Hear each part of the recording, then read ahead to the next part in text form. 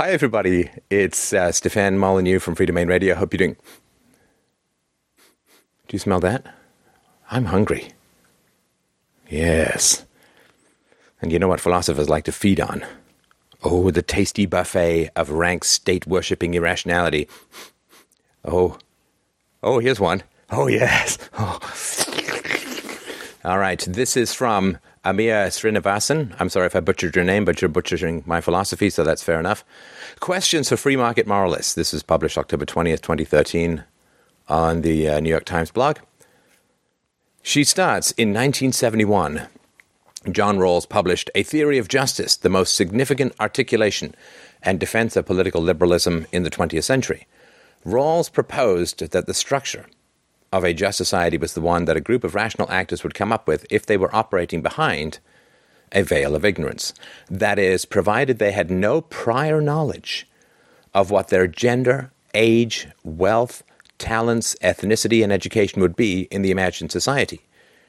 Since no one would know in advance where in society they would end up, rational agents would select a society in which everyone was guaranteed basic rights, including equality of opportunity. Since genuine, rather than on paper, equality of opportunity requires substantial access to resources, shelter, medical care, education, Rawls' rational actors would also make their society a redistributive one, ensuring a decent standard of life for everyone. In 1974, Robert Nozick countered with Anarchy, State, and Utopia. He argued that a just society was simply one that results from an unfettered free market, and that the only legitimate function of the state was to ensure the workings of the free market by enforcing contracts and protecting citizens against violence, theft, and fraud. So there's more to it. I just wanted to mention this. I've got a whole podcast on this, which you can check out at freedomainradio.com on Rawls' Theory of Justice. I studied it many years ago. Even in undergraduate, we studied it in the philosophy of law. It is a nonsense argument. The only way that you can justify these kinds of things is if you think that money is somehow different from all other human ownerships, right? So a woman owns her vagina, and therefore nobody may use that vagina without her permission. Otherwise, it's rape. I own my kidneys, therefore, even if you need one, you cannot come and take one of my kidneys without my permission. Now, vaginas and kidneys and children and so on, these can't be easily redistributed because we have a moral repugnance to them. But people put money into a separate category. I earn money. It is mine to choose to do with as I see fit. I choose to donate some to charity. I choose to keep some. I choose to invest some. I choose to give some to my daughter in terms of food and shelter and so on. And when we separate money from all other forms of property, then we feel much more comfortable redistributing it. But somebody who takes my money against my will has simply made me a retroactive slave for a certain period of time. If it takes me a week to earn $1,000, somebody takes $1,000 from me by force after the fact, then they have simply made me a slave after the fact for 1 week. So let me sort of explain why it's important that we don't have arbitrary distinctions in terms of property for money as opposed to just about everything else. We don't say that everyone deserves housing, therefore you have to put up 2 families in your house in addition to your own. I mean, they did that after the Russian Revolution in 1917, but houses are sort of different from money, because you can take people's money and it is much less repugnant to us morally than if we simply force people to go live in their house, or you say to this woman, listen, there are lots of ugly and unpleasant guys who want to have sex, and it's selfish of you to keep that vagina all to yourself, so I'm afraid we're going to have to redistribute it on your behalf. This would be morally repugnant to us in the same way that we would say to a couple, listen, there are some couples who can't have children but really want them. You have 6 children, they have none. We need to take 2 of your children and give it to the other couple because it's not fair that you just happen to be fertile and they happen to not be fertile. So this is stuff that we would find repugnant. We were fine with it with money for a variety of reasons. The money is the root of all evil, and we're told to demonize money and so on. But we put this in a separate category. So let's take this the Rawlsian argument for operating from behind the veil of ignorance. What kind of society would we want? And so her argument is, or Rawls's argument that she's repeating here, is we'd want a welfare state in case we were really broke and poor. We'd want public education in case we didn't have access to education. But we'd want some aspects of the free market in case we were really ambitious and wanted to go, start some big company or something.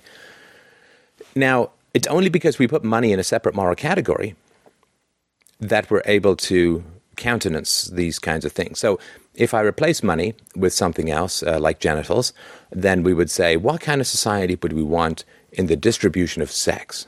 Well, you wouldn't want sex to always be coercive. Like, you wouldn't want rape to be the standard. Because if you were some super sexy man, then if you were Brad Pitt or whatever, then you could just go and have sex. No problem. Just go out and, you'd be able to have lots of women probably want to sleep with you and so on. So you wouldn't want sex to be coercive because you could earn much more sex just simply by being attractive. Now, if you were really unattractive or unappealing, if you didn't like washing, if you were unpleasant or whatever, really bad breath or whatever, then you would still want to have access to sex. So you'd want a minimum of sex to be enforced by the state for everyone. In other words, a woman would be delivered to you, right? So on average, I think people have sex, if you're married a couple of times a week kind of thing. If you're single, it's a little less. Let's just say it's twice a week.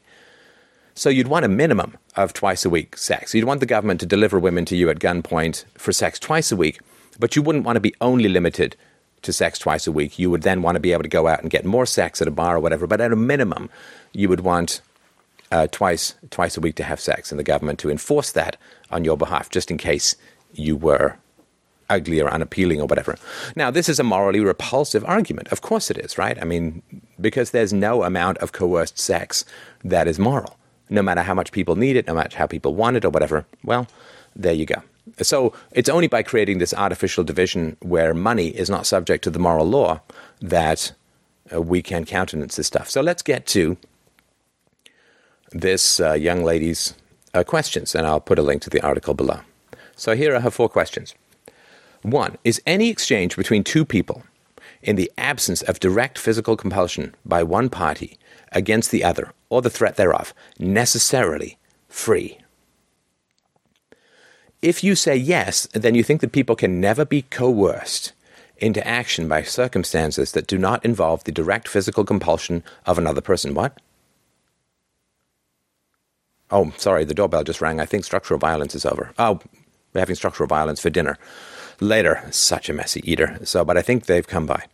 Suppose a woman and her children are starving, and the only way she can feed her family, apart from theft, is to prostitute herself or to sell her organs.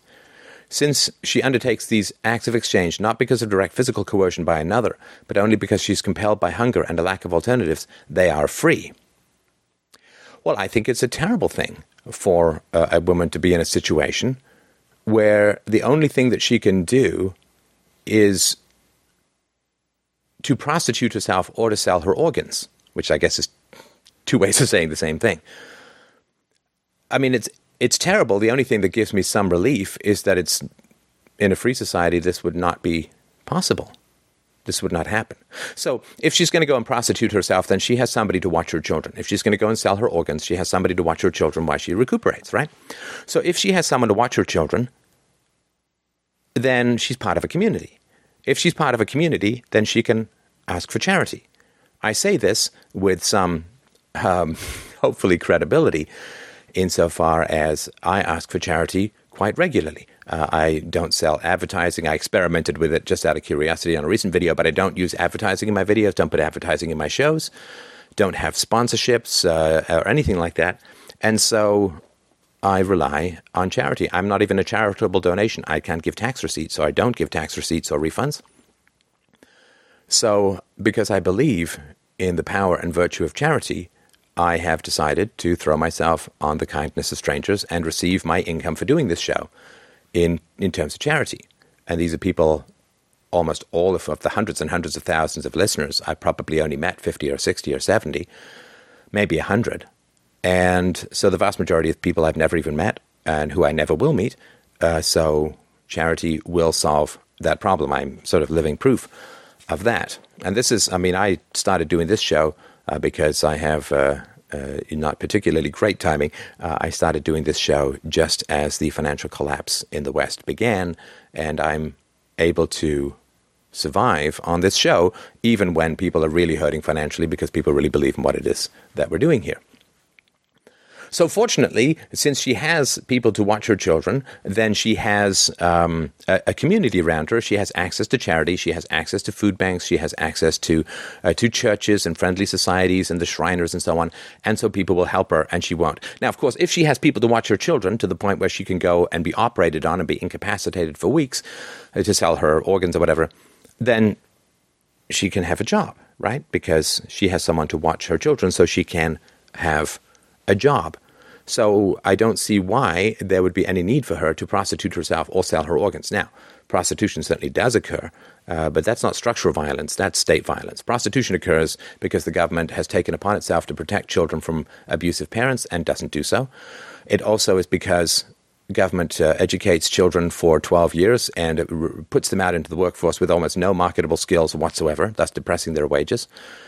And also because prostitution is illegal, which drives it underground, and also because drugs are illegal, which turns a lot of women into prostitutes because they need to get drugs. They're already in an illegal environment. So this is all state violence that drives prostitution. It's nothing to do with structural violence. So, I mean, this is a terrible scenario for sure, but I comfort myself with the fact that it could never conceivably occur. Now, if some woman decided to sell her organs rather than get a job or rely on charity or friends or anything like that, then she clearly is insane and can't be a mother, right? I mean, if you've made choices in your life where you've decided to have children with a guy who's unreliable, who's not going to stick around, you have no community, no friends, no family, I mean, this makes no sense at all. Then you're clearly not competent to be a mother. The children should be taken away from you. And you should be put in a place where you will get some sort of help, some sort of charity. Maybe if you can restore yourself to some sort of level of sanity or economic competency, then, or at least social competency, then you can have your children back. I think that would be great. But clearly this is a desperate situation with a woman who's crazy if she does pursue any of these actions, because there's always other alternatives, right? Working and charity and so on. And she, of course, has made a series of life decisions that have ended up with her and her children starving, which is just terrible. And the other thing, too, so she can't really be a mom. So the other thing, too, of course, is that the solution to this is supposed to be the welfare state, right? Well, we have a welfare state and we take care of women like this so they don't have to sell their organs. This is all nonsense, and it doesn't take more than a moment's thought to show you that it's nonsense.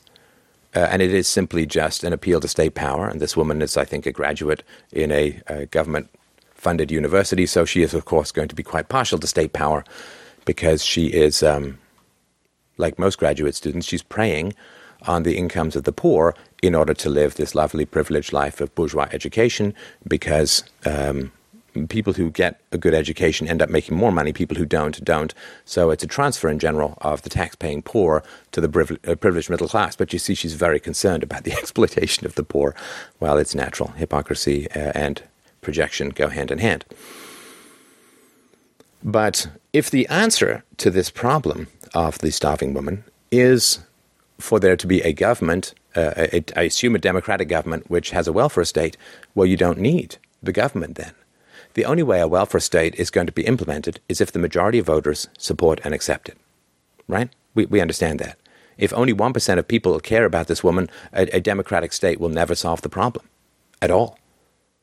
Now, if 75 or 85 or 65% of people care enough about this woman to vote for these programs and to have the money taken from them and transferred to this woman, then you don't need the state, because the vast majority of people within a society care about this woman enough to give their money over.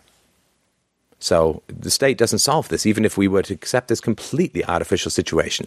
The statism as a philosophy in no way solves the problem. All it does is create a massive overhead and a bureaucracy of people who are fundamentally financially incentivized to keep this woman poor and to create more poor people and thus to maintain and increase their funding.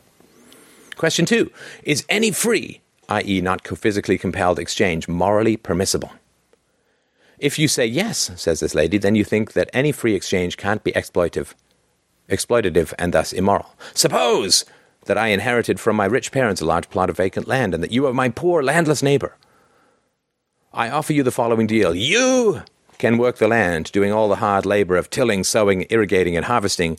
I'll pay you $1 a day for a year. After that, I'll sell the crop for $50,000.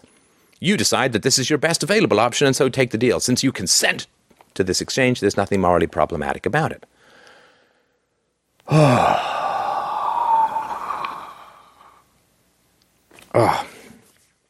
Propaganda is so much the opposite of thought. This is like watching a woman slowly inhale a helium balloon through her nose, completely displacing her brain to some other dimension where insanity equals thought. First of all, if you can sell a crop for $50,000, then you will pay wage laborers to till it, and you will be able to afford to pay them more. Right, so this is an isolated situation. It's a lifeboat scenario. So why is this person willing to work $1 a day for a year? Why? I mean, because if you can sell the crop for $50,000, then you can afford more to pay that. And if you're a jerk and don't want to pay the person more, then the person will simply go somewhere else. He's not bound to the land. He can go into town and get a job at Pizza Hut. He can go and start selling stuff online. He can go to some other guy and say, $1 a day, what will you offer me? The guy's like, oh man, I can pay you like $50 a day and still make money. Right? So this is not the free market. This is like some weird little biodome where there's only two people. And the other thing too is that if there are people who have lots of power who then exploit and abuse people, which is kind of what this free market non-scenario is set up to sort of supposedly show. If there is a tendency for people to want to underpay people, exploit, control, bully them, and extract as much value from them as possible while giving them less value in return, we can't have a government! Because that's exactly the kinds of people who will be drawn to government and who attempt to exploit people and take stuff from them and give them less and keep them dependent and so on. So how are you going to solve this? Well, when the free market, this person's services will be bid up. Where's his family? Where's his friends? See, all these examples, the people are never part of any community. I mean, it's weird. People are never part of any community. Why is this guy hanging around, maybe taking a job for $1 a day? Where were his parents? Where are his parents? Where are his friends? Where are his aunts, his uncles, his neighbors, his grandparents, his childhood friends? Can he not go crash on someone's couch and get a job somewhere else? Of course he can. So these are entirely artificial situations. But that's okay, honey, because academia is an artificial little bubble that you are currently exploiting the poor by inhabiting. So I think that's okay. You obviously think it's okay and believe it's okay because that's where you are.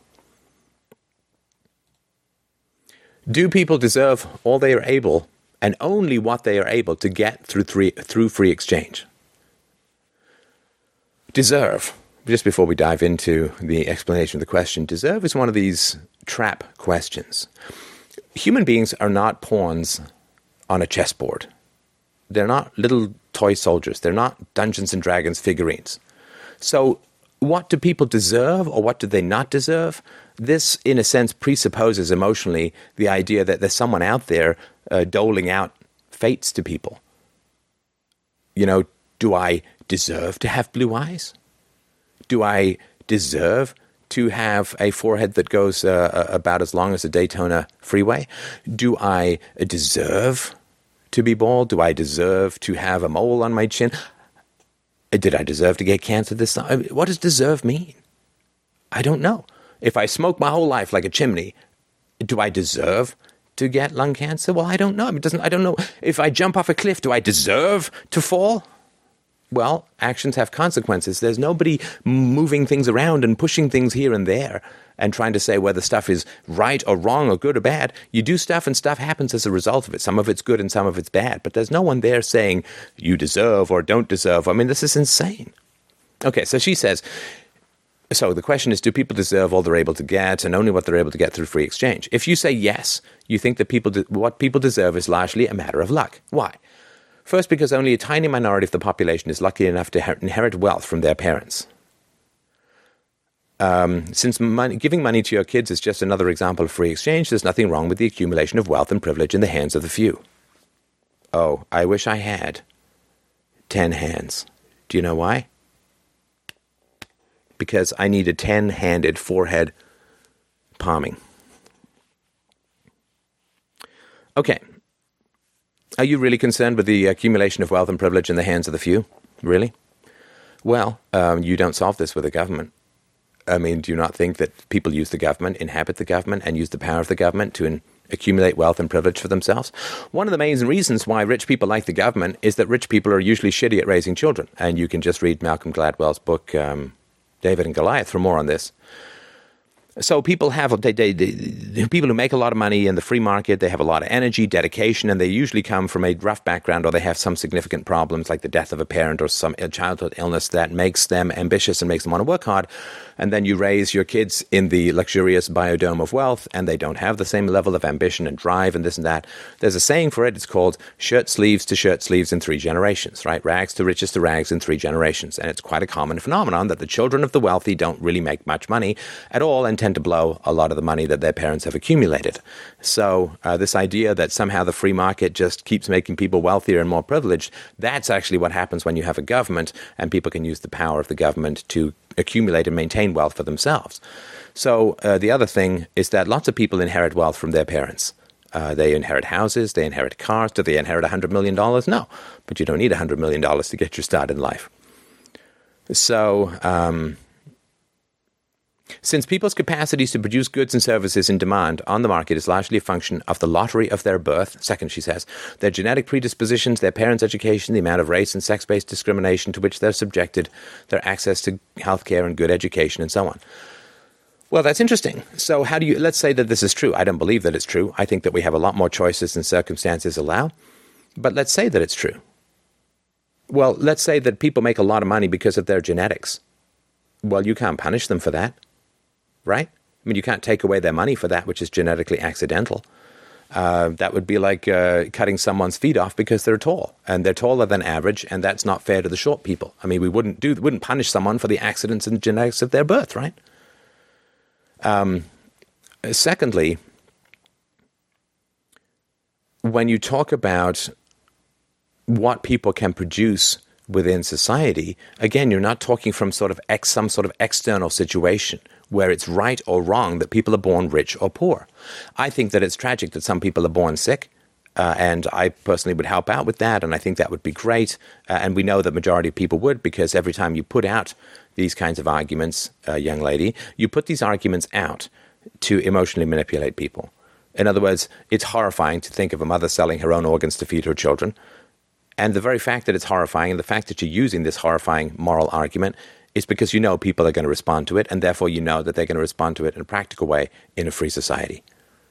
Only if people said, oh, that'd be great. Oh, I'd pay to watch that. In fact, I would pay extra if I could take out that mom's kidney with a rusty spoon of my own devising. Or maybe I'll just, put some anchovies on her side and get my cormorant friend to peck through and get out that kidney. Oh, that'd be great. Oh, lovely. Well, if people responded in that way, then obviously we'd never be able to solve the problem because the world would be full of sadists. But you're only bringing these arguments because you know they're kind of morally problematic for people, which means that people will work to alleviate those problems in a free society. Do people deserve all they're able and only what they're able to get through free exchange? This is another thing that is so retarded. It's so retarded, it's embarrassing.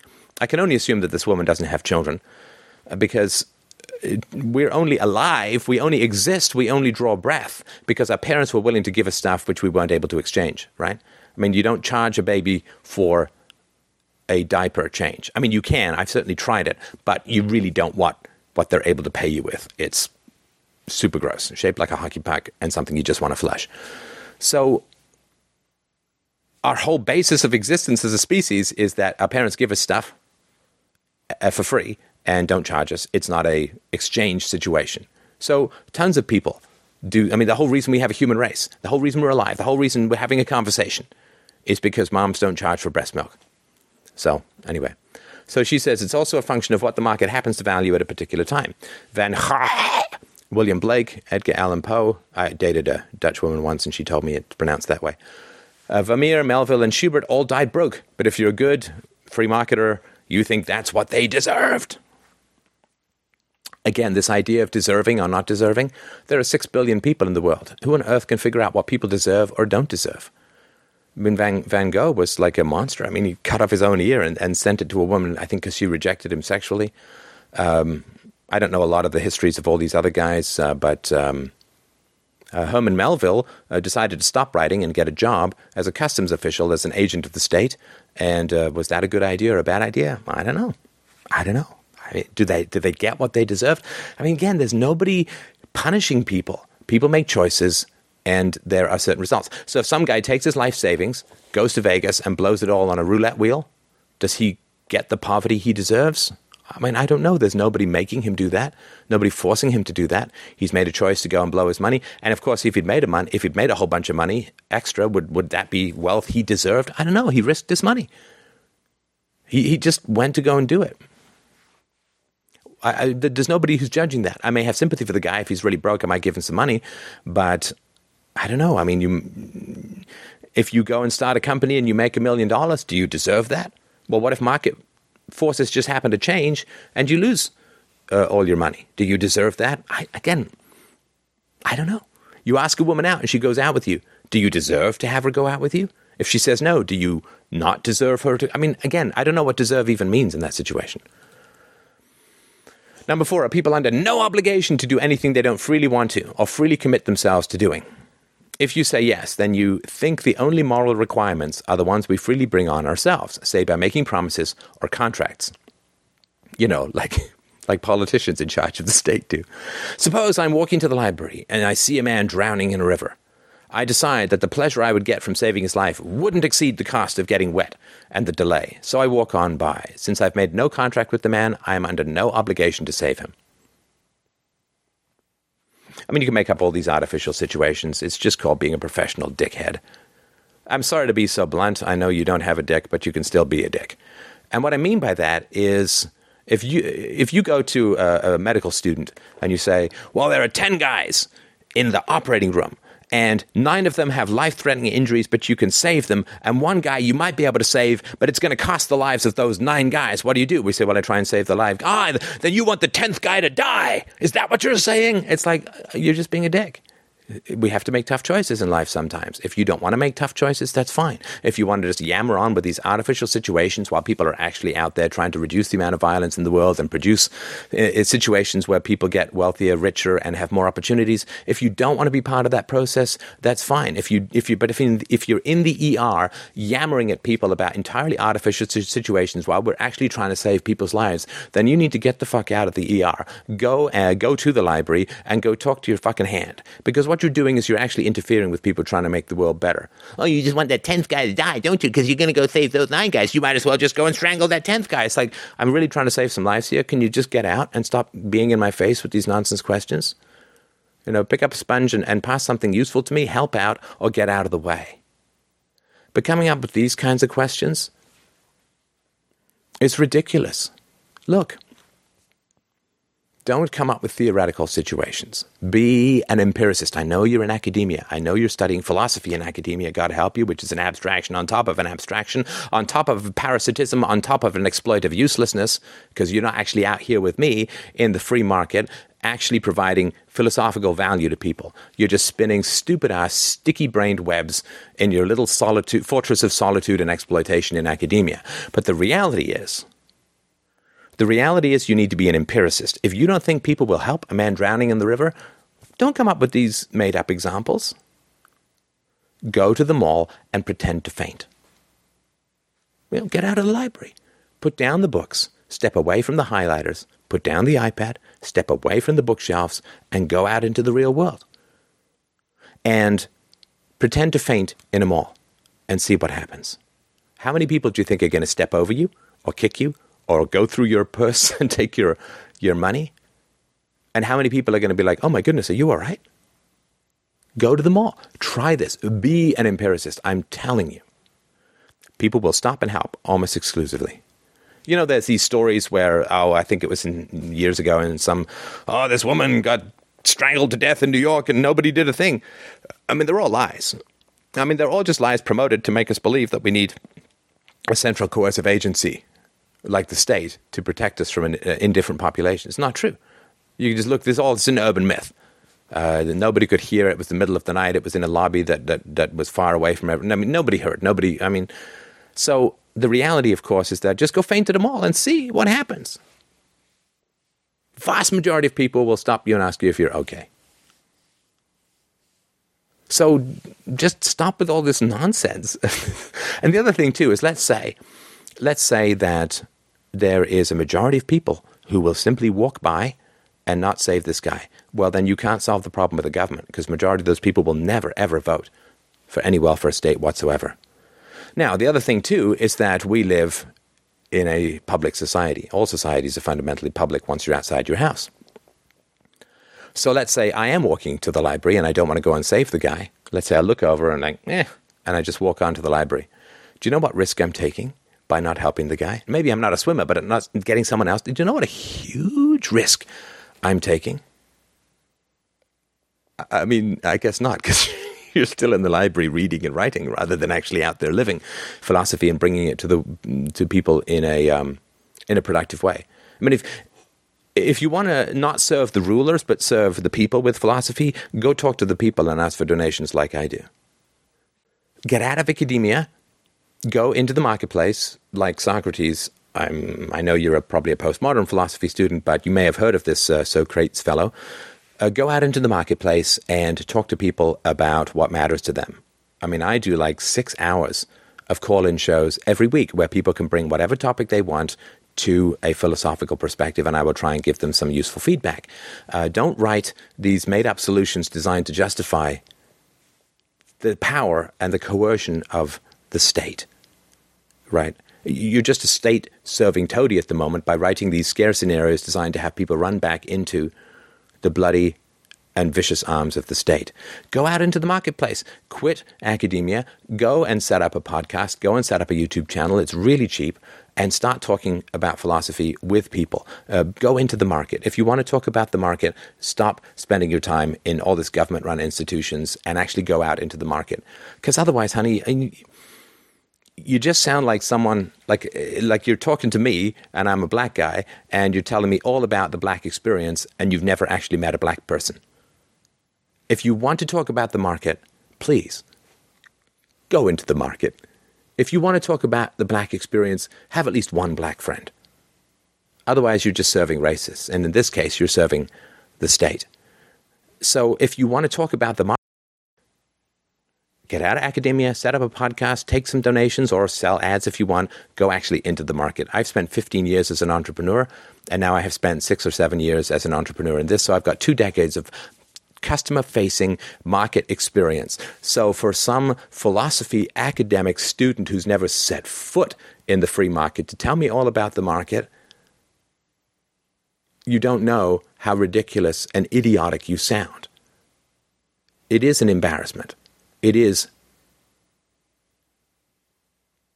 the Dunning-Kruger effect. You have to actually be reasonably good at something to know whether somebody else is good at something. You don't know anything about the market. You've never spent any time in the market. You don't have any customer-facing stuff because you're in academia. So just go out into the market and don't talk about stuff you've never experienced. I mean, I don't go to a blind man for his perspectives on paintings. And I would never come to someone like you to tell me about the market. I know that you're going to serve the state because you're taking money and protection from the state. You're going to serve the state. But think of the risk that I'm taking when I go out and just sneer at somebody drowning and continue to walk past. Just, first of all, if there's nobody around whatsoever and the man drowns, then nobody will ever know. This is why I'm saying this is a completely theoretical example. If there's nobody around and the man drowns, then he's dead, and I'm not telling anyone. So it is functionally the same as not existing in the social world, right? So I'm not saying it's not a problem, but you'll never know about it, so who cares, right? I mean, it'll never be anything that anyone can know anything about or do anything about or whatever. And if there are other people around to see me do this sneery thing, then they will go and save him. And they also, one person might be going to save him, another one might take a picture with their cell phone of me sneering, or they might take a video of me sneering at this person and continuing to walk. There may be security cameras, there may be traffic cameras, there may be any number of cameras that will catch me that might be put on YouTube that will go viral. And then people will say, oh my gosh, I know that person. That's that Steph guy, talks a lot about philosophy. Here he is sneering at some guy drowning because he's late to go to the library. What's going to happen? My name is going to get published. People are going to write about it. I'm going to be known as the asshole who walked by and didn't save anyone. What a massive risk I'm taking in not doing that. There's so many ways to enforce best behavior without the power of the state. But since you're deeply embedded in the power of the state and licking the boots of the state and gaining all of the gold of the poor that's falling from the table of the state, I can't imagine that you're that interested in voluntarism, because then you'd actually have to get out and do philosophy rather than serve the powers of those who oppose philosophy.